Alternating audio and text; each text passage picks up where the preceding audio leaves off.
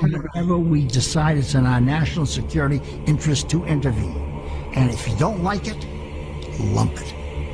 The problem with America is not that we go around marauding around the world imposing ourselves. The problem with America in the last 10, 15 years since the end of the Cold War, really in the last 60 years, is that we've been too slow to get involved. I don't know how many Iraqi civilians were killed, but I can assure you that the number is the absolute minimal that it's possible in modern warfare. Every nation in every region now has a decision to make. Either you are with us or you are with the terrorists. Now, that land over there is yours. You'll go back to it one day because your fight will prevail and you'll have your homes and your mosques back again because your cause is right and God is on your side. Welcome to the darkened hour.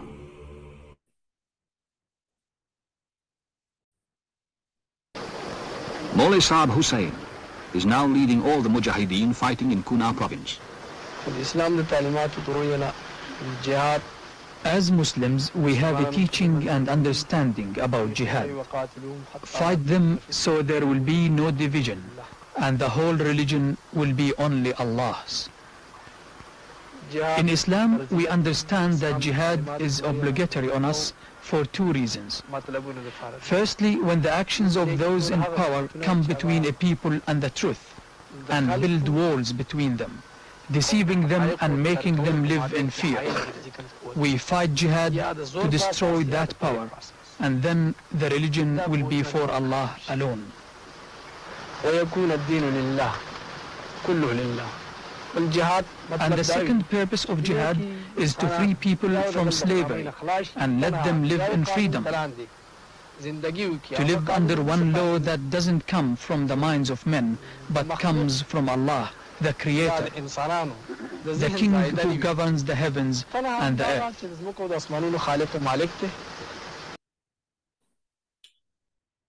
December 8th, 1979. The Soviet Union invades Afghanistan. The Russians were initially invited in by the Afghan government to deal with rising instability in army munitions, and they start crossing the border on December 8th. But on December 26th, Russian troops stormed the presidential palace, killed the country's leader, Hafizullah Amin, and the invitation turns into a full-scale invasion. Later declassified, high-level Russian documents will show that the Russian leadership believed that Hafizullah Amin, who took power in a violent coup from another pro-Soviet leader just 2 months before, had secret contacts with the U.S. Embassy and was probably a U.S. agent.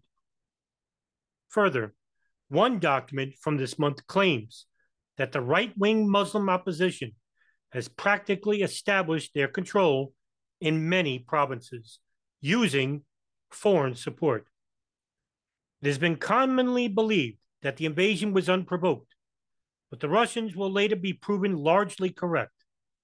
And in a 1998 interview, former presidential national security advisor under Jimmy Carter, Zygmunt Brzezinski, will reveal that earlier in the year, Carter authorized the CIA to destabilize the government, provoking the Russians to invade. Further CIA covert action in the country actually began in 1978, if not earlier. The US and Saudi Arabia will give a huge amount of money, estimates ranging up to $40 billion total for the war, to support the Mujahideen guerrilla fighters opposing the Russians, and a decade-long war ensues.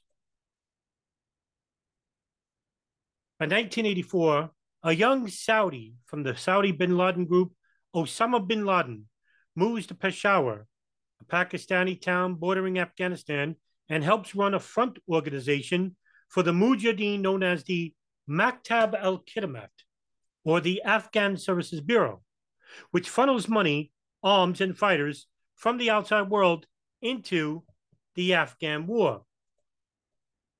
So, who was behind the building of the Afghan Mujahideen Afghan Services Bureau? Abdullah Anas was studying to become an imam in his home country of Algeria when he heeded the call to jihad. We used to watch his film. You know that actor, Sylvain? And it was completely advertisement for the jihad of Afghanistan. What you see here are the Mujahideen soldiers, holy warriors. I was one of the the founders of the Services Bureau with Sheikh Abdullah Azzam. And in the same late 84, Osama bin Laden joined us as a founder also in the Services Bureau. He was from a rich family and he was able to spend all the expenditure of the office. When you talk about Zawahiri, it's another case. Zawahiri, when he came to Afghanistan, he came with his own idea. The Afghan Services Bureau was created under the tutorship of Abdullah Anas and a Palestinian imam, Abdullah Yusef Azzam. Both men wanted to create a services bureau that would cater to the influx of Arab Mujahideen fighters. Even though they only made up for 10% of the fighting force, they were seen as a useful commodity in the fight against the secular invader. Abdullah Yusef Azzam used to travel inside the United States, in cities like Indianapolis and Arizona. There, he would pledge for donations from large Islamic charities, such as the Muslim Youth Network and the World Taqwa Bank, which would later be found to have connections with Islamic militancy. The United States also felt pressure to back the Mujahideen, knowing full well that many insiders thought that this would be a huge mistake in the long run. Nevertheless, Carter's own National Security Advisor, Zygmunt Brzezinski, thought otherwise. In fact, he saw a gold mine using the Mujahideen fighters to repel a world power in the Soviet Union. U.S. National Security Advisor Brzezinski flew to Pakistan to set about rallying resistance. He wanted to arm the Mujahideen without revealing America's role. On the Afghan border near the Khyber Pass, he urged the soldiers of God to redouble their efforts. We know of their deep belief in God, and we are confident that their struggle will succeed. You know, that land over there is yours. You'll go back to it one day because your fight will prevail and you'll have your homes and your mosques back again because your cause is right and God is on your side.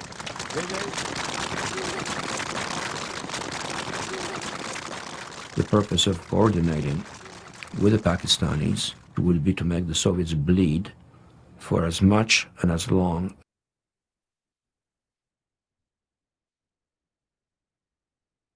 By late 1984, Azul Azzam, bin Laden, and Abdullah Anas would create the Maktab al-Khidamat. The organization will become a key node in the private funding network for the Afghan war. The U.S. government will later call it the precursor organization to al-Qaeda. Initially, Azzam runs it while bin Laden had funded it. They create a guest house in Peshawar, Pakistan, to help the foreign volunteers connect with the rebel forces in Afghanistan. Prior to this time, the number of such volunteers is very small, perhaps only several dozen, but the number begins to dramatically expand over the next 5 years. Donors will include the Saudi Intelligence Agency, the General Intelligence Directorate, the Saudi Red Crescent, the Muslim World League, and private donors, including many Saudi princesses. The Maktab al-Khidamat also has an office in Brooklyn, New York called the Al-Khifa Refugee Center, which begins fundraising in the United States 1 year later in 1985. The Refugee Center was already being monitored by the FBI for their longstanding ties to Arab fundamentalists such as El Sayed Nosser, who would later assassinate a Rabbi radical cleric and founder of the JTF Jewish Task Force, Rabbi Meir Kahane.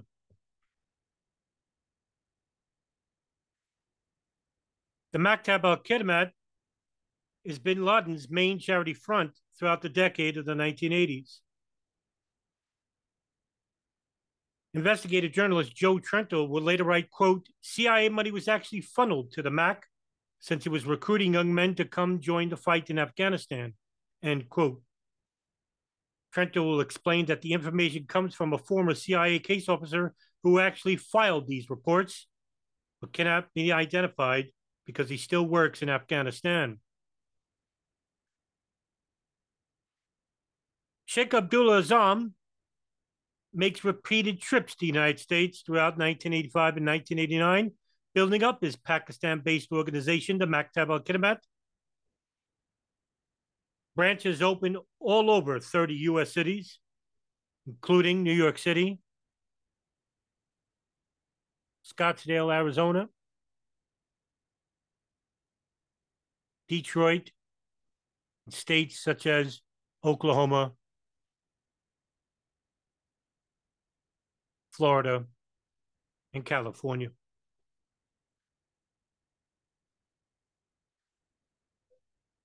As Yusef is frequently traveling all over the world with the apparent support and watch of the Central Intelligence Agency, the magazine Slate will later write that, quote, Azzam trotted the globe during the 1980s to promote the Afghan jihad against the Soviets. By the time of his death in 1989, he had recruited approximately 16 to 20,000 Arab Mujahideen fighters from 20 countries to Afghanistan and visited over 50 American cities to advance his cause and dispatched acolytes to spread the gospel in 26 U.S. states, not to mention across the Middle East and Europe, end quote. Slate also calls him the Lenin of international jihad, noting that he didn't invent his movement's ideas, but he furthered them and put them into practice around the world. At the time, the United States is still continuing their support, the Afghans fighting the Soviets, and as later he alleges that the CIA supported Azzam as part of the effort. Barnett Rubin, a Columbia University professor and senior fellow at the Council of Foreign Relations, would claim that in 1995, sources told him that Azzam was enlisted by the CIA to help unite the fractious Afghan rebel forces. Rubin later claimed that Azzam was considered a private asset because of his close connections to the Muslim Brotherhood, Saudi intelligence, and the Muslim World League. But Azzam made no secret of his desire for a no-compromise jihad to conquer the entire world.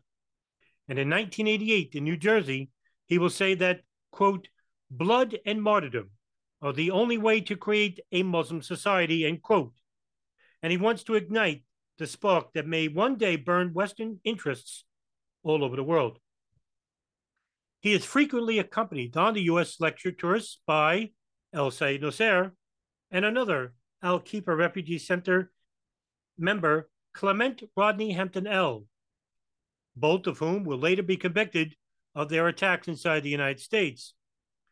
The Council on American Islamic Relations Executive Director Nihad Awad is a leader in the Islamic Association for Palestine at this time, and will later say that Azzam had arranged his visits to Islamic centers throughout the United States, knowing full well that the agency and other Islamic fundamentalists were traveling along with him, watching him from afar and up close.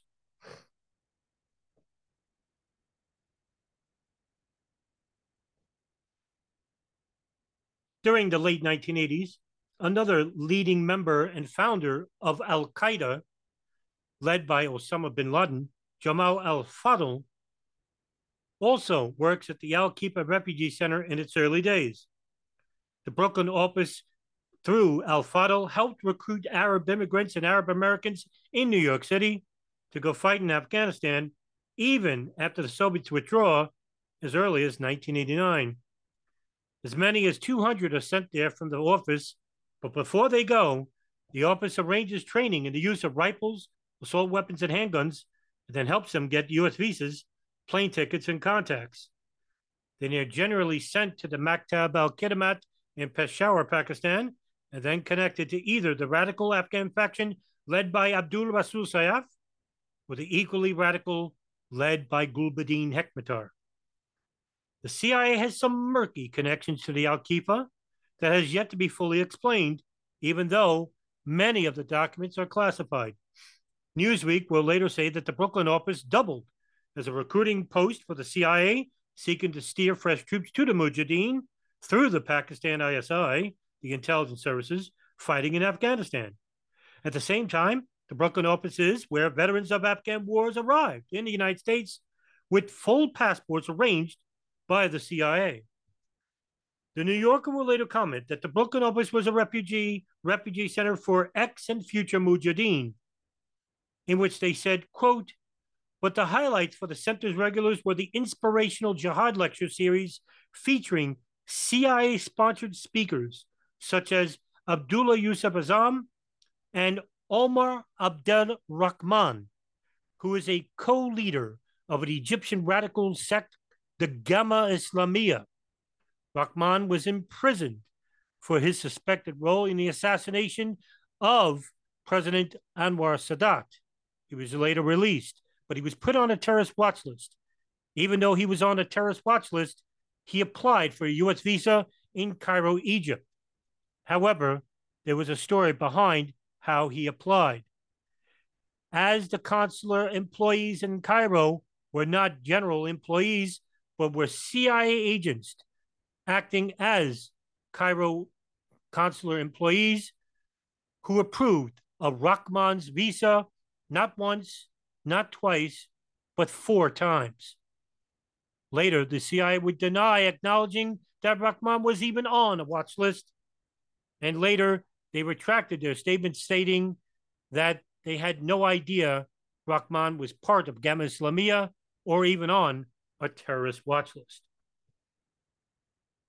The more popular lectures were held upstairs in the Rumier Al-Farouk Mosque, which was connected to the Al-Aqsa Refugee Center, in which a year later, in 1987, the Refugee Center went up the block. Bin Laden's mentor, Abdul Azzam, frequently visits and lectures in the area, and in 1988, he tells a rapt crowd of several hundred in Jersey City, blood and martyrdom are the only way to create a Muslim society. However, humanity won't allow us to achieve this objective because all humanity is the enemy of every Muslim. Dr. Ayman al-Zawahiri, who is one of the co-leaders of another Egyptian radical sect, the Egyptian Islamic Jihad, who was also jailed for his suspected role in the assassination of Anwar Sadat, in which he was brutally tortured. He too would leave the country and enter Peshawar, and later travel the United States in fundraising ideas. One of his bodyguards was a man named Ali Muhammad. Ali Muhammad, who has his own nefarious background, was seen as a triple agent for the CIA, the FBI, and Dr. Ayman al-Zawahiri and Osama bin Laden. Abdul Rahman, also known as the Blind Sheikh, is closely linked to bin Laden throughout these late 1980s. And in 1990, he moves to New York on another CIA-supported visa and soon dominates the Al-Khifa Refugee Center, in which he was owned by Mustafa Shalabi. Shalabi would later have a falling out with him over how to spend the money they raised and is killed in mysterious circumstances in early 1991, completing Abdul Rahman's takeover of the mosque and the refugee center. Ali Muhammad, while still an instructor at Fort Bragg, frequently spends his weekends traveling to meet with Islamic activists at the Al-Khifa Refugee Center in Brooklyn. The center is the Brooklyn branch office of the Maktab al-Khidamat, which is the charity front in Pakistan. He frequently stays at the home of El Said Nosair. The FBI, in July of 1989, monitors him, teaching Nosair and some of the future members of the 1993 World Trade Center bombing how to shoot weapons. Toward the end of this period, he informs his superiors that he has renewed his association with Sheikh Omar Abdel Rahman. Muhammad would move to Brooklyn in May of 1990 while keeping a residence in Santa Clara, California. His connections to the Islamic network developed rapidly from this point onward.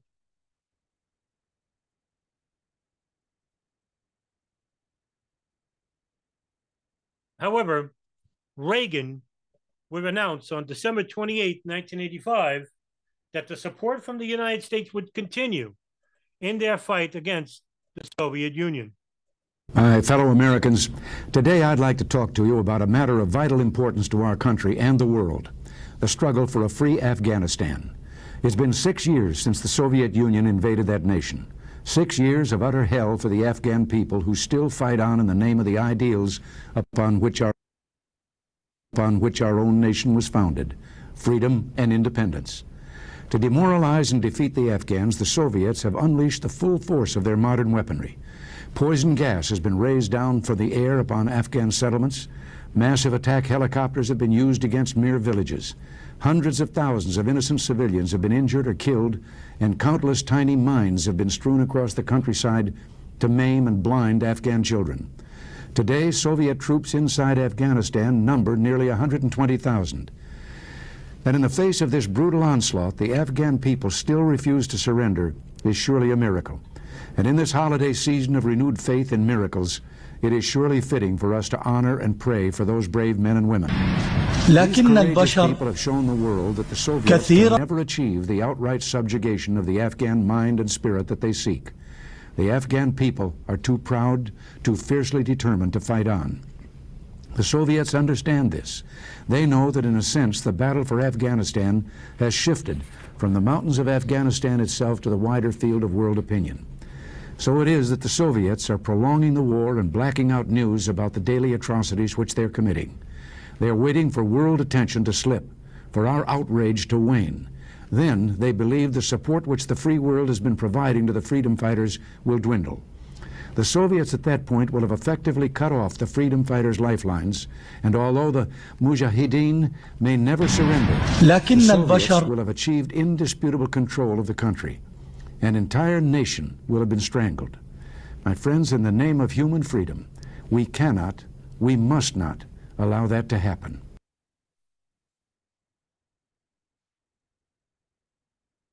On February 16, 1989, the Soviets withdraw from Afghanistan.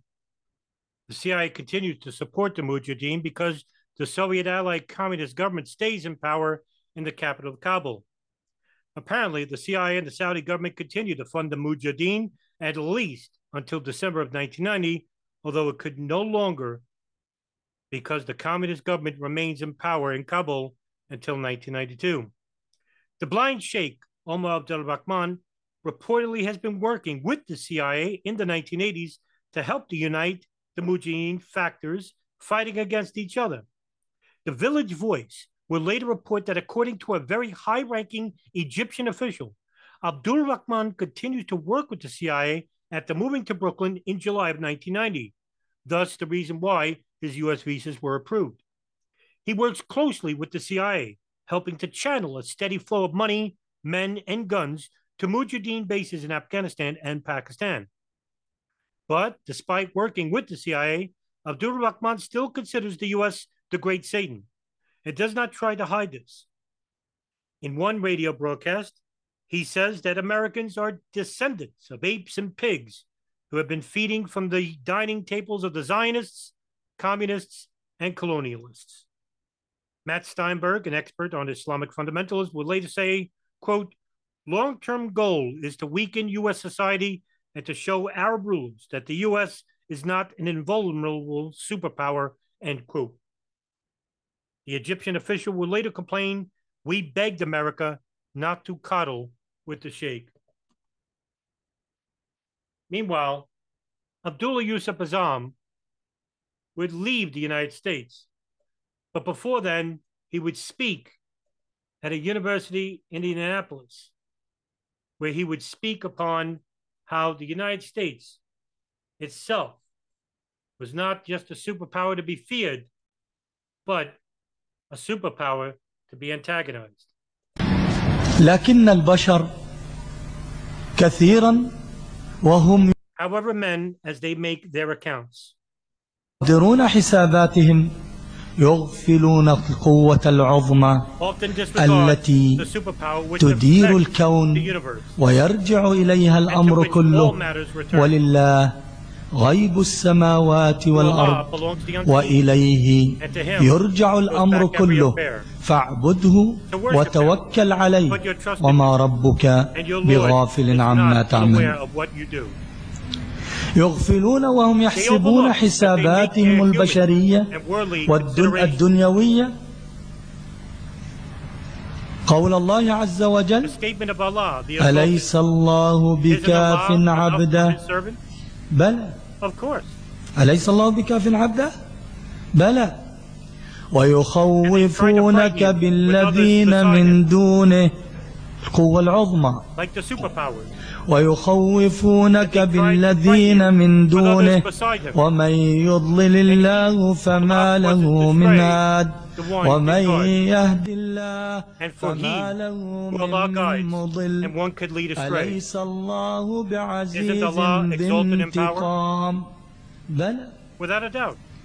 الناس يتغافلون عن هذه القضية، ولا تجد على ألسنة المسلمين يرددون سوى كيف قام الفعل الفلاني وأمريكا غير راضية، وكيف نجح الفعل الفلاني وروسيا غاضبة، وكأنها أصبحت تعالى الله عما يظنون علوا كبيرا، كأن أمريكا وروسيا أصبحت إلها من دون الله سبحانه. لماذا؟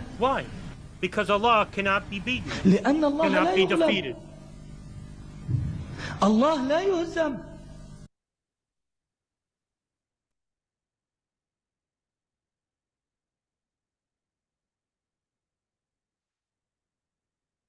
On May 25th, 1989, members of Egyptian terror group Gamma Islamiyah hold a series of secret meetings with U.S. officials at the American Embassy in Cairo. The meetings are initiated by the Gamma Islamiyah, who in turn want to cooperate with the United States because it thinks the U.S. is cooperating with and supporting the Muslim Brotherhood in Egypt. At the meetings, representatives of the group will tell the United States that 1. Al-Gamma Islamiyah has between 150,000 and 200,000 members. 2. One of the representatives at the meeting sat on the Gamma Islamiyah's Shura, or Leadership Council, between 1981 and 1988. The 11 members of the group's Shura are named at the meetings as its operational commander. 3. Al-Gamma Islamiyah thinks highly of Saudi Arabian King Fahd, but believes he should take a stronger line against Iran. However, Abdullah Rahman met an Iranian delegation in Pakistan in autumn of 1988. 4. The group will not attack U.S. diplomats.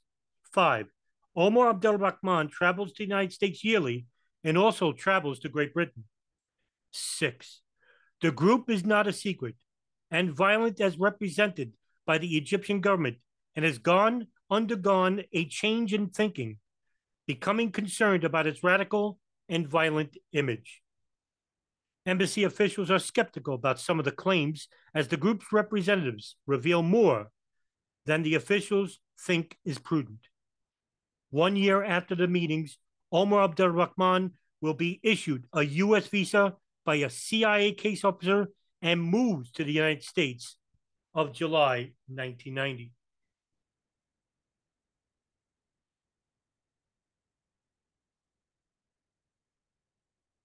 On November 24th, 1989, Sheikh Abdullah Azzam is killed by a car bomb in Afghanistan.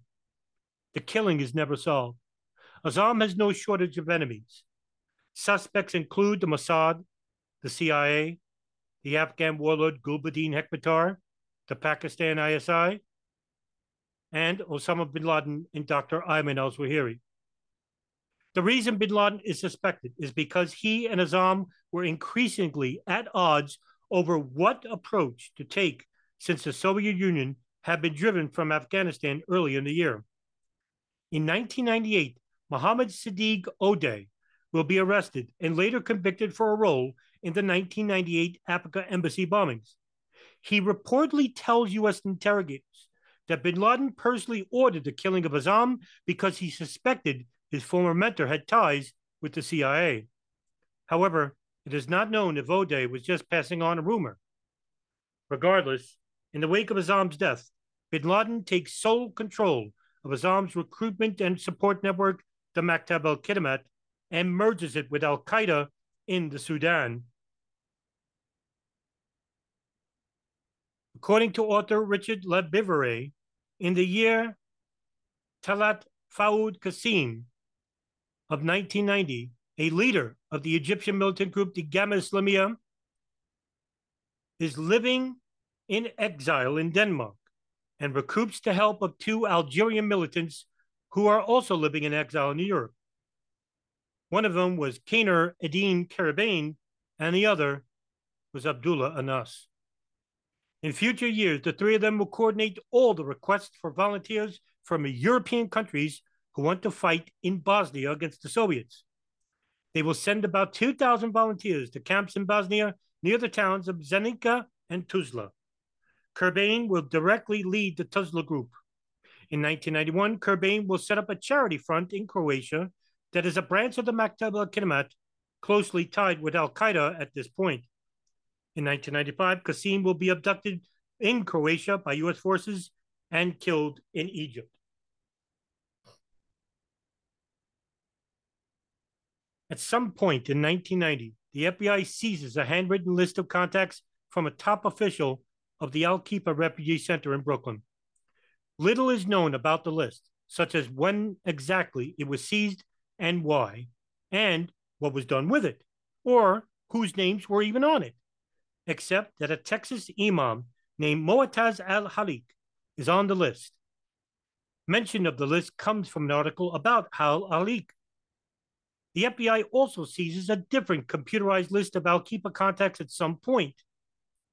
It will later be alleged that the CIA repeatedly blocked the FBI's investigations into al-Khifa as late 1991. On November 5th, 1990, El Said Nosser, trained by Ali Muhammad, who has connections with the Mujahideen in Afghanistan and is associated with the Al-Faruq Mosque and the Al-Khifa Refugee Center, assassinates controversial right-wing Zionist leader Rabbi Meir Kahane. Kahane's organization, the Jewish Defense League, was linked to dozens of bombings and is ranked by the FBI as the most lethal domestic militant group in the United States at the time. Nosser is captured shortly thereafter during a police shootout with a male post office clerk. Within hours, overwhelming evidence suggests that the assassination was a wide conspiracy, but the U.S. government will immediately declare that Nosser was a lone gunman and ignore the evidence suggesting otherwise.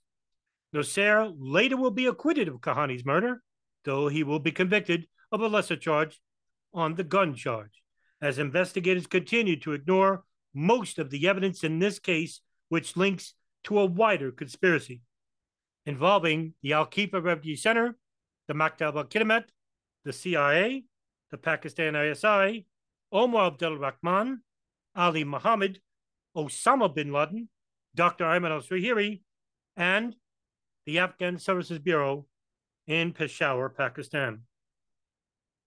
Nosser is connected to an al-Qaeda affiliated group, though his job at the Al-Khifa Refugee Center was a portion of Nosser's defense fund, would later be paid for by bin Laden, although this will not be discovered until some time later. El Said Nosser himself was not al-Qaeda affiliated, as he never swore bayat, which is loyalty to bin Laden, although al-Qaeda would regularly use Islamic militants and later call them associates.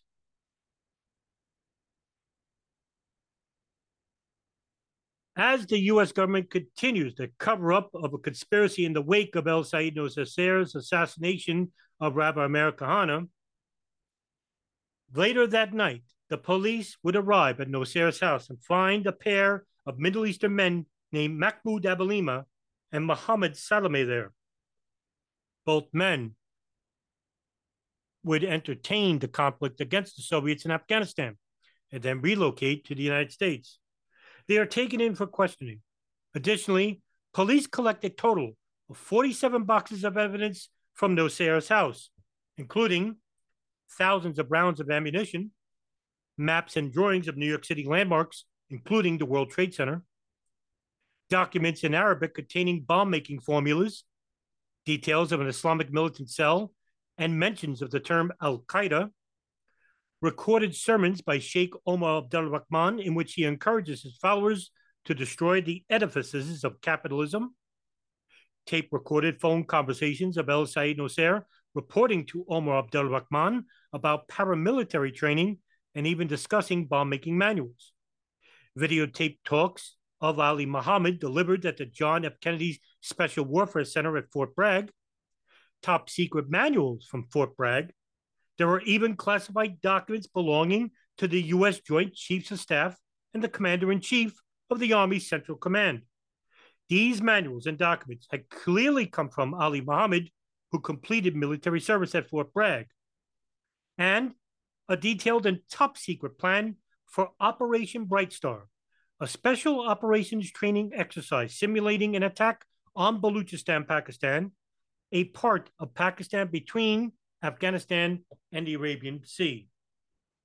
Also, within hours, 2 investigators will connect El Sayed Nosair with surveillance photos of Ali Muhammad giving weapons training to El Sayed Nosair, Mahmoud Abelima, Mohammed Salameh, and others at a shooting range in Calverton, Long Island, the year before. But ignoring all of this evidence, still later that evening, Joseph Borelli, the New York Police Department's chief detective, will publicly declare the assassination as a work of a lone deranged gunman. He will further state, quote, "I'm strongly convinced that he acted alone. He didn't seem to be part of a conspiracy or any terrorist organization," end quote. Later, the 9/11 congressional inquiry will later conclude, quote, "The New York Police Department and the District Attorney's Office reportedly wanted the appearance of speedy justice and a quick resolution to a volatile situation. By arresting Nosair, they felt they had accomplished both," end quote. Abelima and Salameh are released and are only to be later convicted for participating in the 1993 World Trade Center bombing. Investigators will later find in Nosair's possessions a formula for a bomb almost identical to the one used in the World Trade Center bombing. As one FBI agent will later put it, quote, "The fact is that in 1990, myself and my detectives, we had in our office in handcuffs the people who blew up the World Trade Center in 1993. We were told to release them," end quote. The 47 boxes of evidence collected at Nosair's house that evening are stored away, inaccessible to prosecutors and investigators. The documents found will not be translated until after the World Trade Center bombing in 1993. Nosair will later be acquitted of Kahani's murder through pressure from numerous Saudi delegates and officers inside the United States. District Attorney Robert Morgenthau, who prosecuted the case, will later speculate that the CIA may have encouraged the FBI not to pursue any other leads. Nosair worked at the Al-Khidamat Refugee Center, which was closely tied to the CIA's Operation Cyclone in Afghanistan. A 2006 analysis compiled jointly by U.S. and Croatian intelligence will later reveal that Al-Qaeda began infiltrating the Balkans region even before the start of the Bosnian War in 1992. Kaner Edin Kurbain, a member of the Algerian militant group, the GIA, which is linked to Al-Qaeda, set up a charity front of the Al-Khidamat Refugee Center and the Maktab al-Khidamat. Its Brooklyn, New York branch was tied to the 1993 World Trade Center bombings and the CIA. Apparently, the Zagreb branch of the Maktab al-Khidamat is called the Al-Khidamat Refugee Center, just like the Brooklyn branch. A Spanish police report will later claim that Cobain is the head of the Zagreb branch, and that the CIA also has links to Zagreb and Cobain. The analysis will allege that Cobain used Al-Khifa to infiltrate GIA members into Bosnia. The United States would welcome in many of these former Afghan and Pakistan militants without any restrictions whatsoever. Meanwhile, the CIA would continue watching from afar, watching the Frankenstein monster that they helped to create through the billions and billions of dollars with the help of Pakistan and Saudi Arabia, only to have the Frankenstein monster turn on them inside the United States and abroad. The question is, why was it allowed to exist in the first place? That's the end of this episode. I'm Adam Fitzgerald, your co-host. Have a good evening.